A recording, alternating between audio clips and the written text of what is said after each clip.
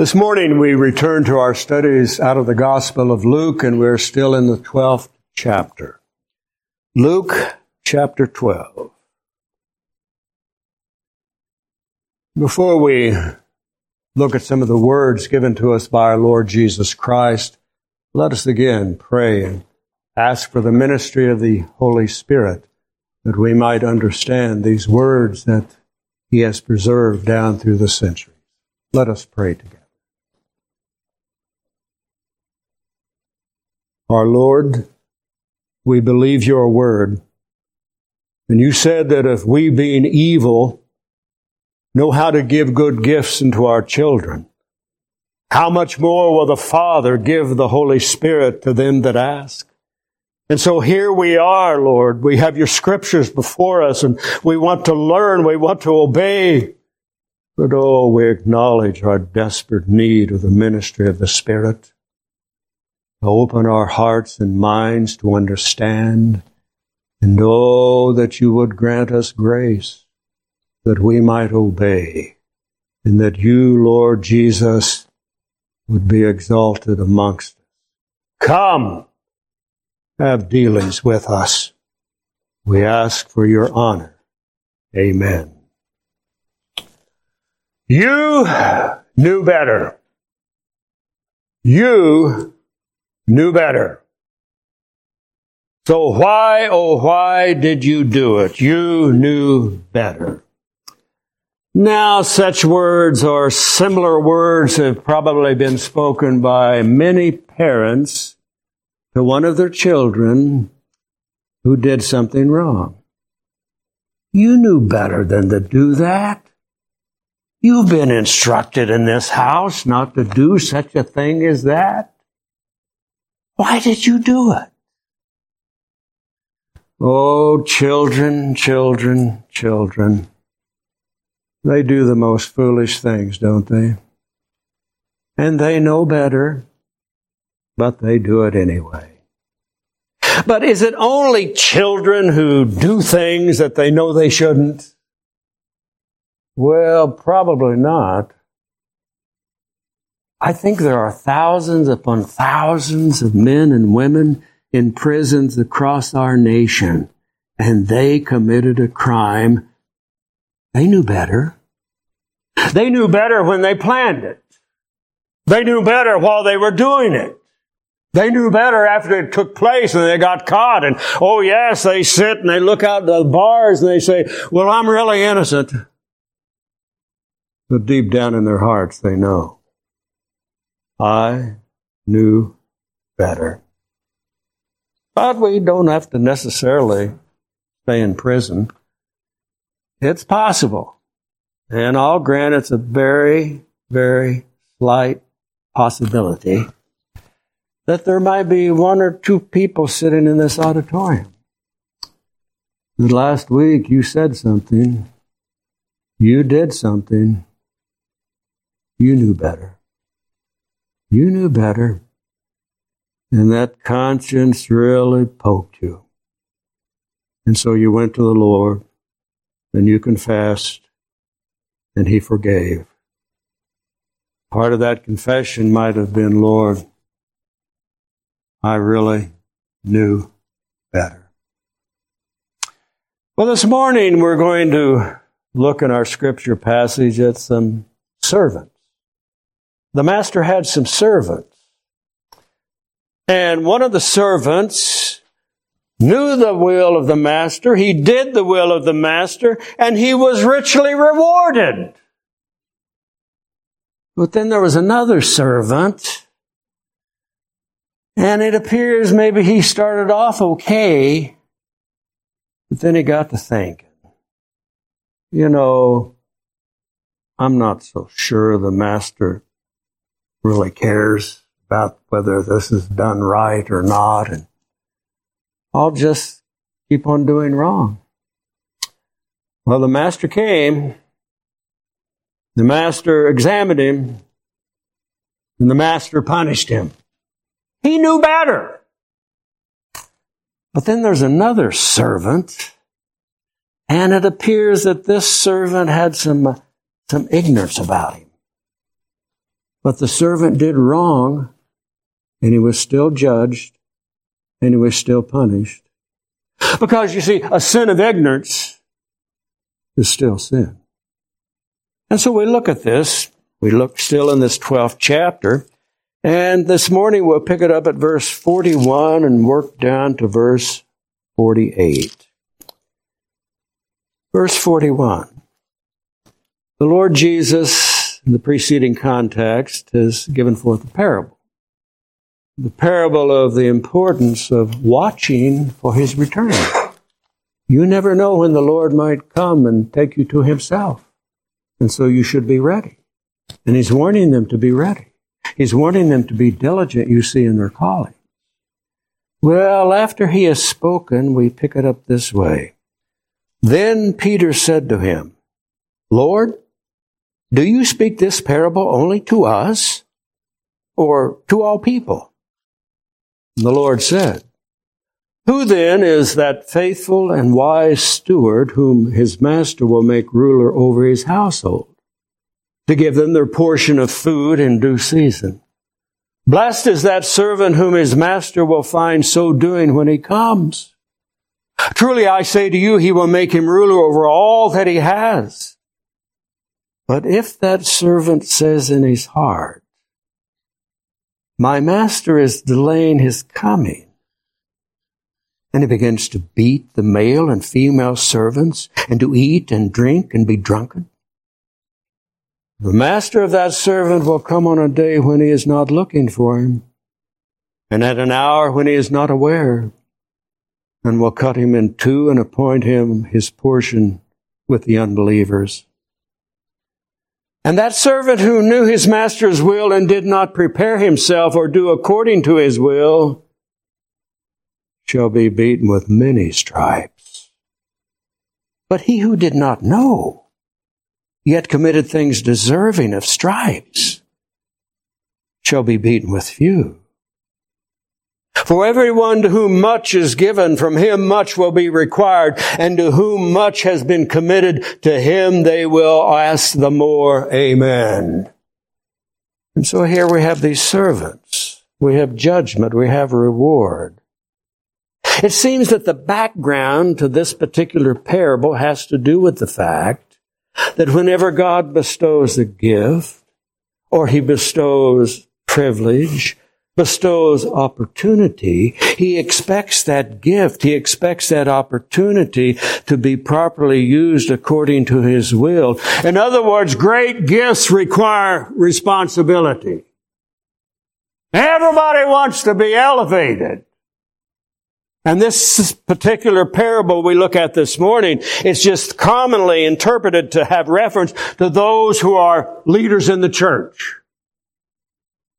Those who have a special office in the church and they have a special responsibility in the church. That's the common interpretation. In fact, R.C. Sproul reads this and he says, It terrifies me. It absolutely terrifies me. Because the one who has a position has great responsibility. Wow, everybody wants to be a teacher, get in front of people and have them look at you. But James says, Brethren, be not many teachers, for you know something? We're going to receive a very, very strict judgment. And so here we have this matter of a parable. You notice what brings forth this response from the Lord. Well, you look and it says, Peter said to him, Lord, do you speak this parable only to us or to all people?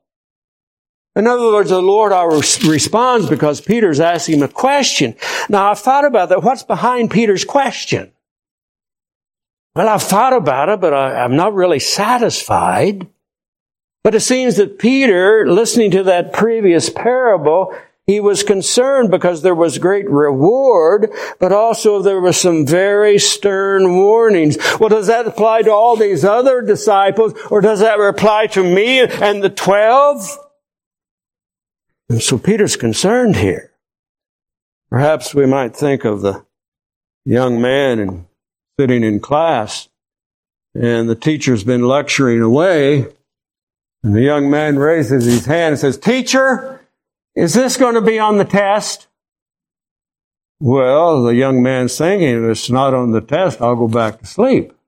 If it's on the test, I better listen and take myself some notes, you see. So here's Peter, he's concerned about this. He asks this question, "Lord, do you speak this parable only to us or to all the people?"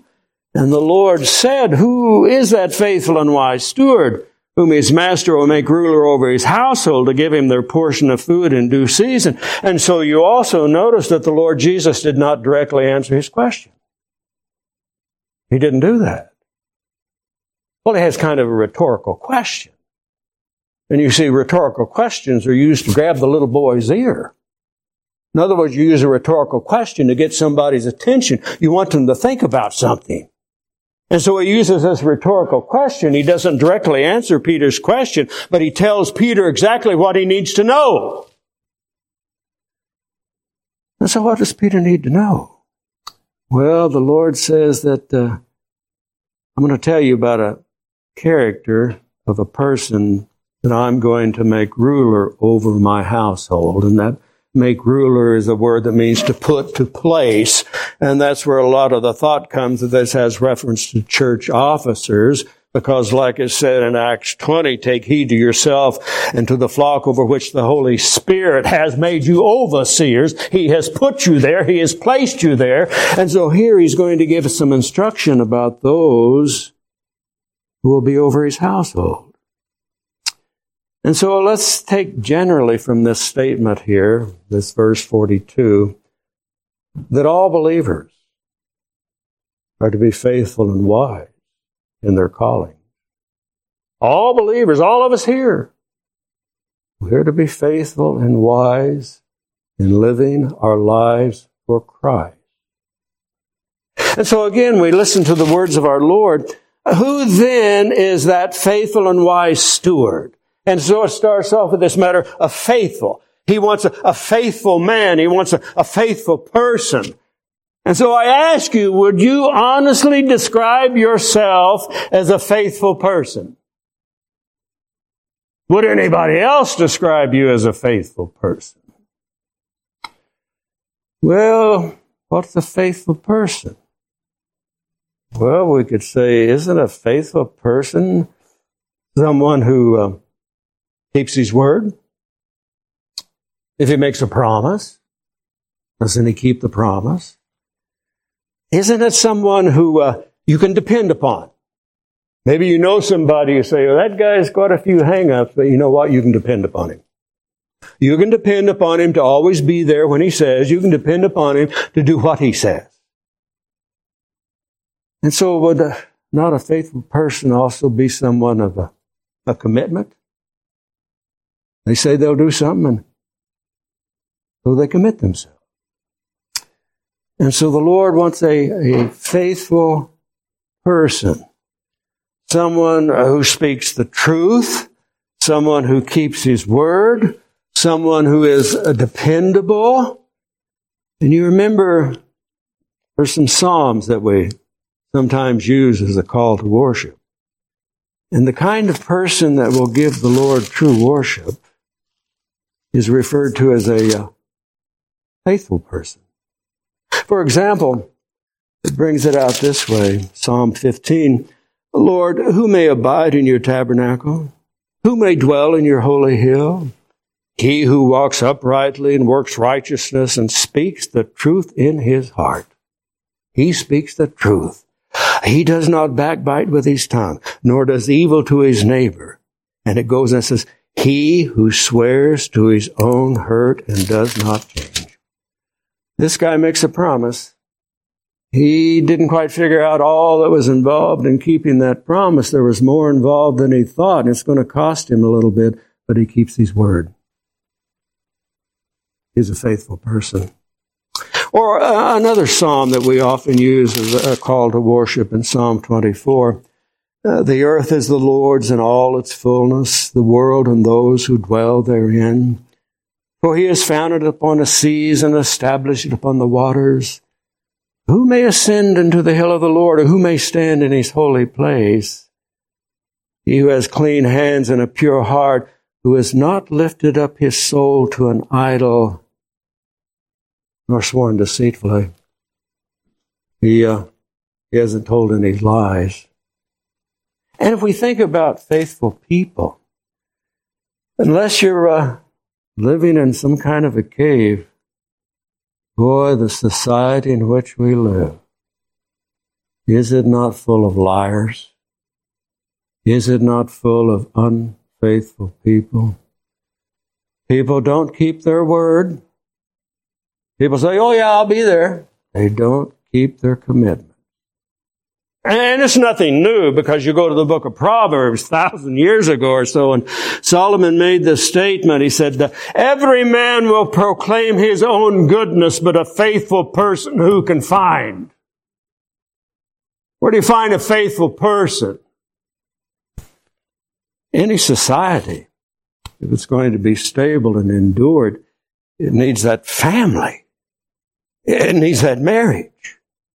And I was reading the divorce rate, 35 to 50% the first time round.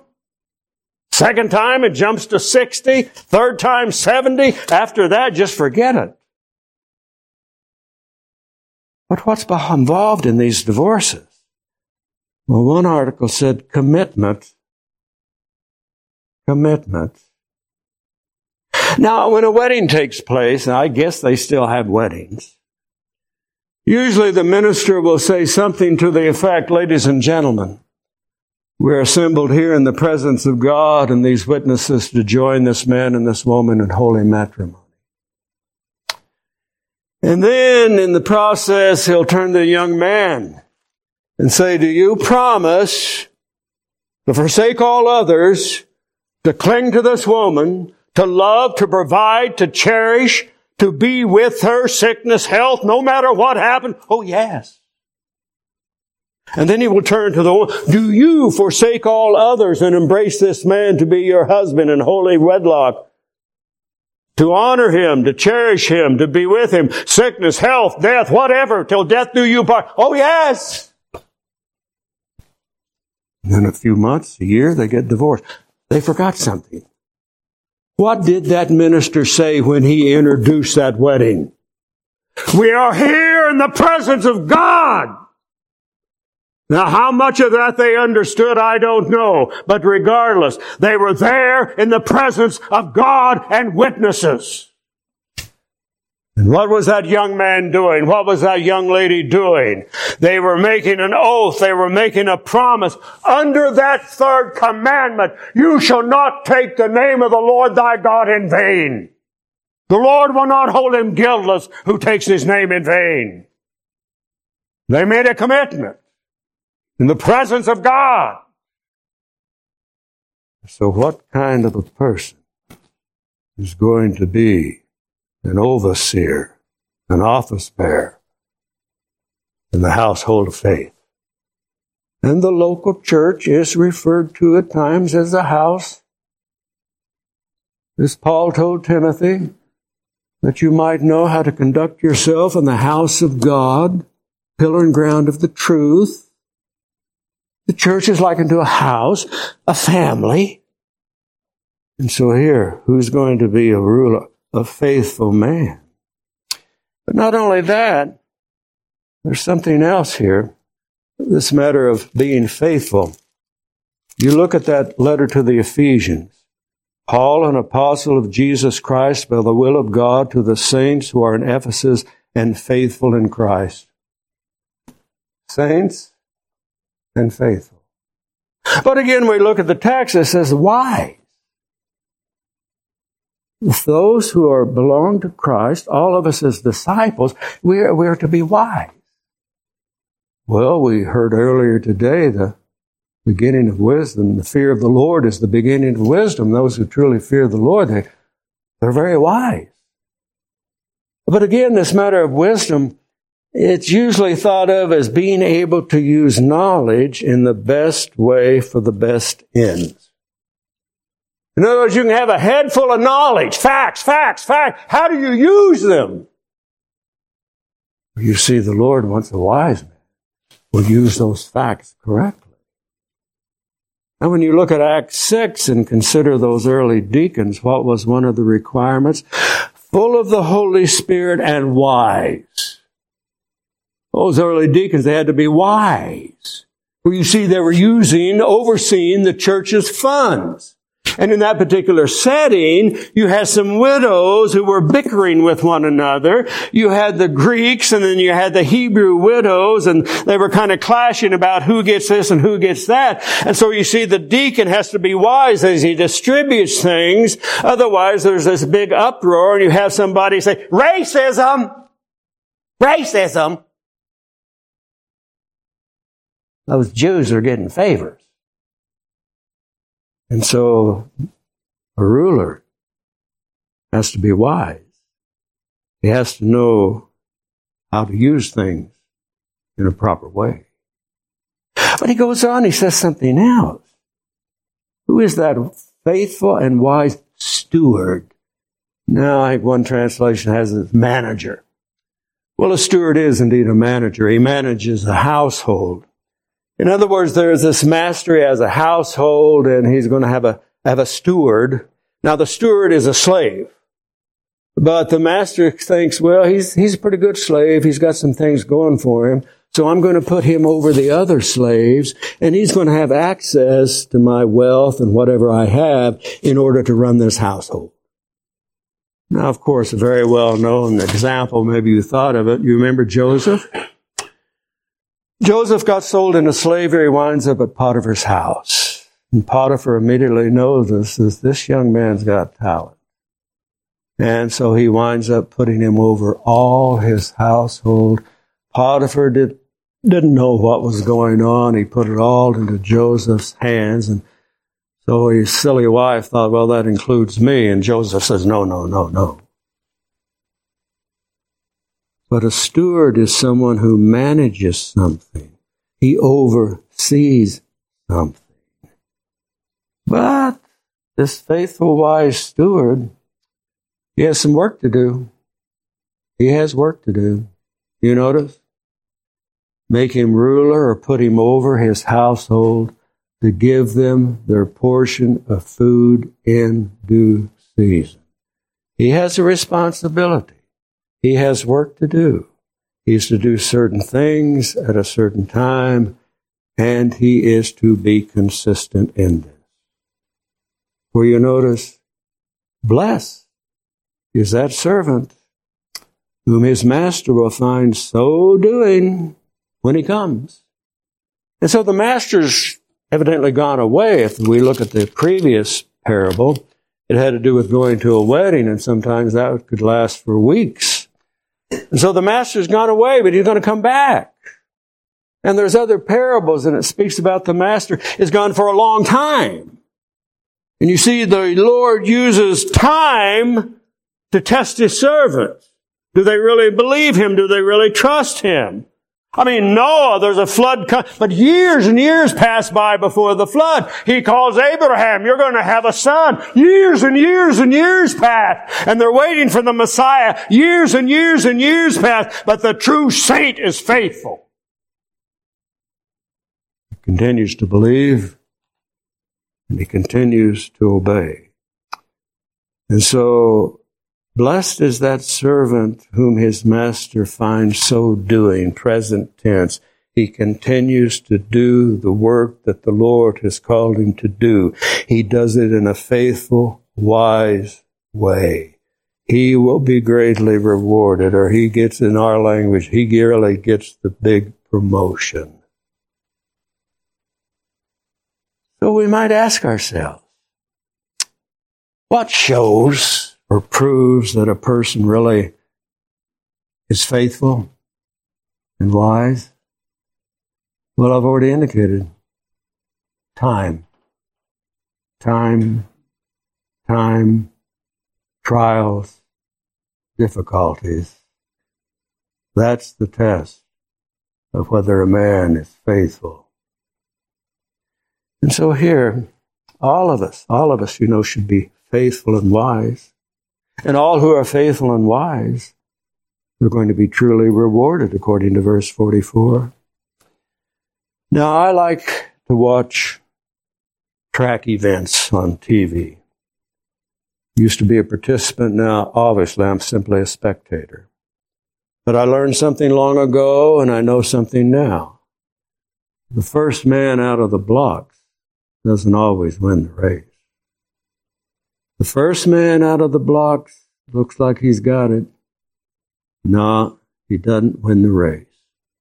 And I think it was last month I was watching a track meet. I think there were about 4 or 5 colleges involved. And the last race is usually the big long distance race.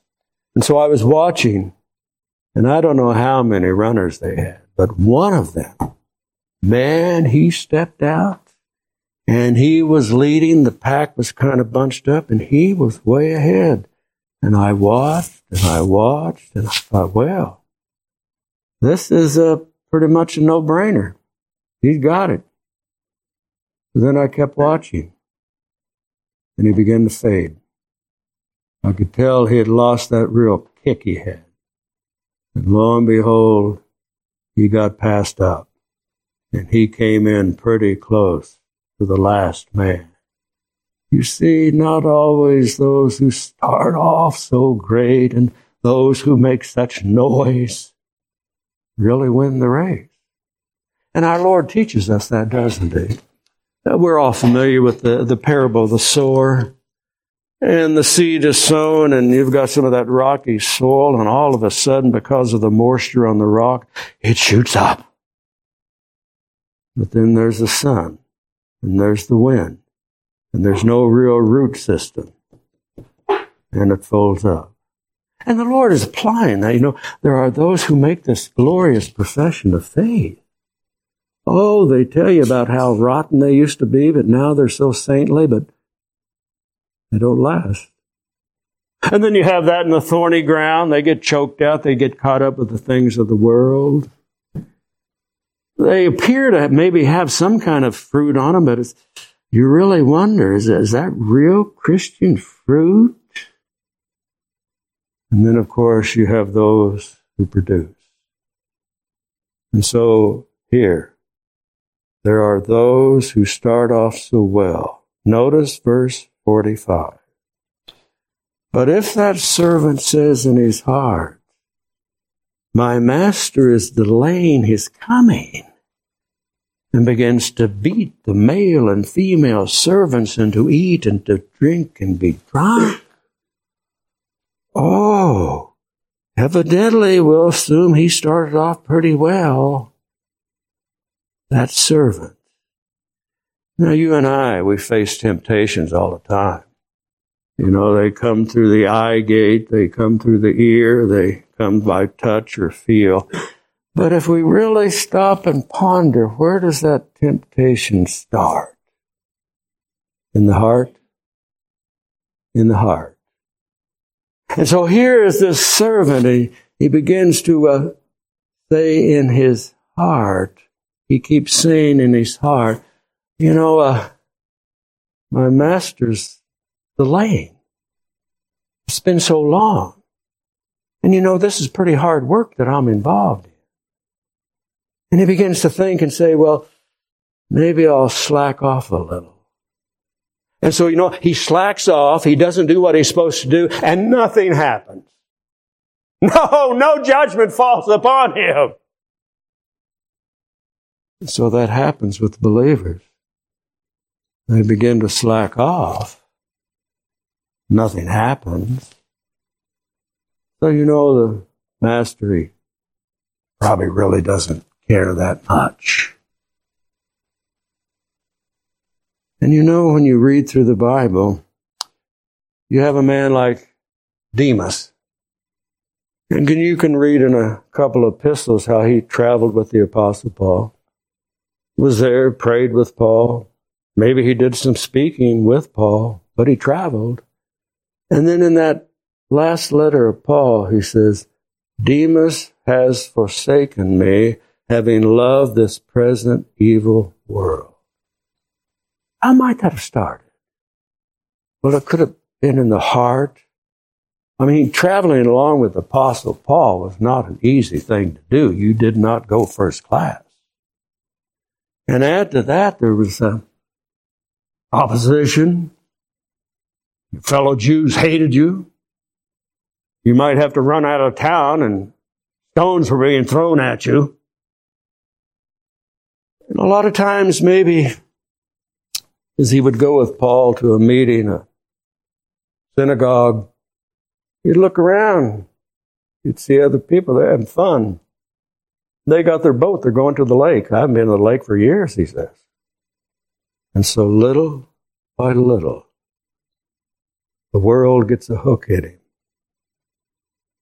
Demas has forsaken me. No indication he ever came back.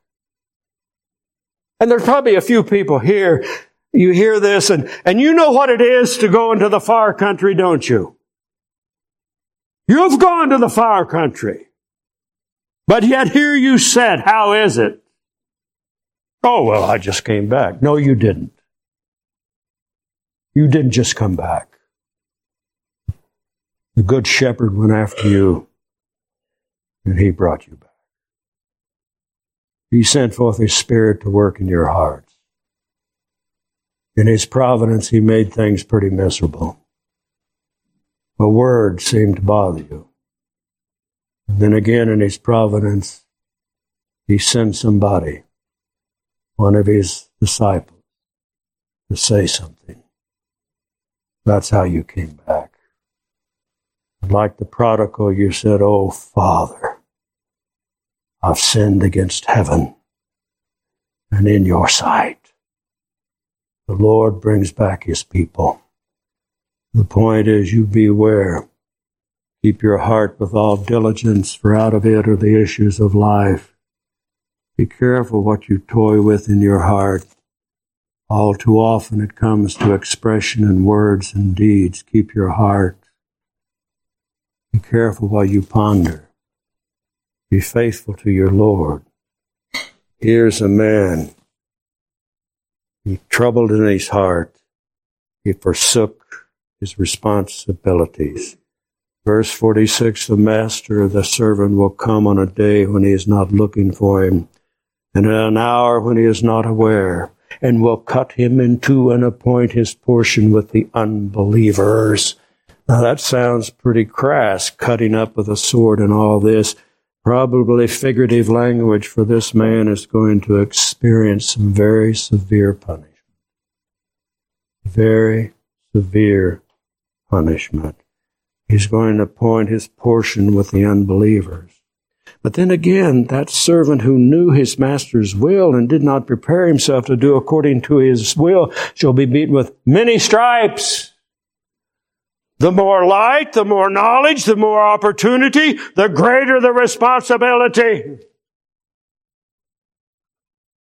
And so we all want to be these astute theologues. That brings responsibility. That calls for obedience. But then he goes on with reference to this matter. But he who did not know yet committed things deserving of stripes shall be beaten with few. And that maybe kind of bothers us. I mean, here's a guy ignorant, but he still did wrong. Yes, there's sins committed out of ignorance, and you can go and you can look at Leviticus chapter 4 and look at some passages in the book of Numbers, and there was a sacrifice that was to be made for sins committed in ignorance, or some translations have it unintentionally. And so if a man did something out of ignorance and it comes to his mind, he was to go to the priest. There was a sacrifice, there was a confession, there was forgiveness, you see.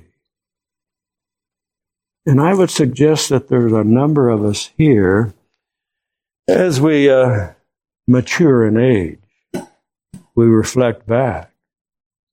And there's a prayer that David offered that many of us offer quite often. O Lord, remember not the sins of my youth. Lord, remember not the sins of my youth. And so here's this man. He sinned. There'll be few beatings. And so it shows us there's kind of a scale with reference to those who go into eternal punishment. Some more severe than others. And I assume as a parent, if you ever use the board on the fanny of your kid, some things he did, he really got the swat. Things weren't too bad, but he needs to get a swat. And so you see there's variation. And so there's variations with reference to this matter of punishment here. And then it says, for everyone to whom much is given, from him much is required. To whom much has been committed, of him they will ask for more. And so the more light we get, the more responsibility.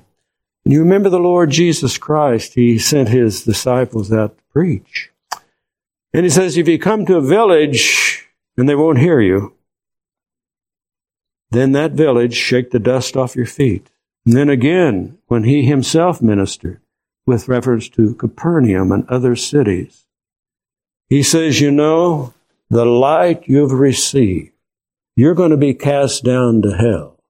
But you got Sodom and Gomorrah. They didn't get near the light you got. They're going to hell, but they won't receive the punishment you'll receive because you had great light. So we all want light. But that light calls for responsibility. And so we sit here as a congregation, and God has greatly, greatly blessed us with a great deal of light, a great deal of His truth. But along with that truth comes responsibility.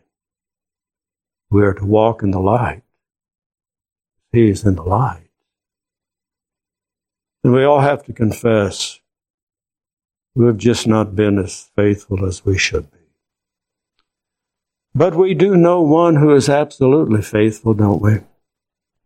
And that faithful one has given us a faithful promise that if we confess our sins, He is faithful and just to forgive us our sins and to cleanse us from all unrighteousness. Amen. Our Lord God Almighty, Your word has brought encouragement to us, but at the same time, Your word has troubled our hearts. And we have thought about good intentions.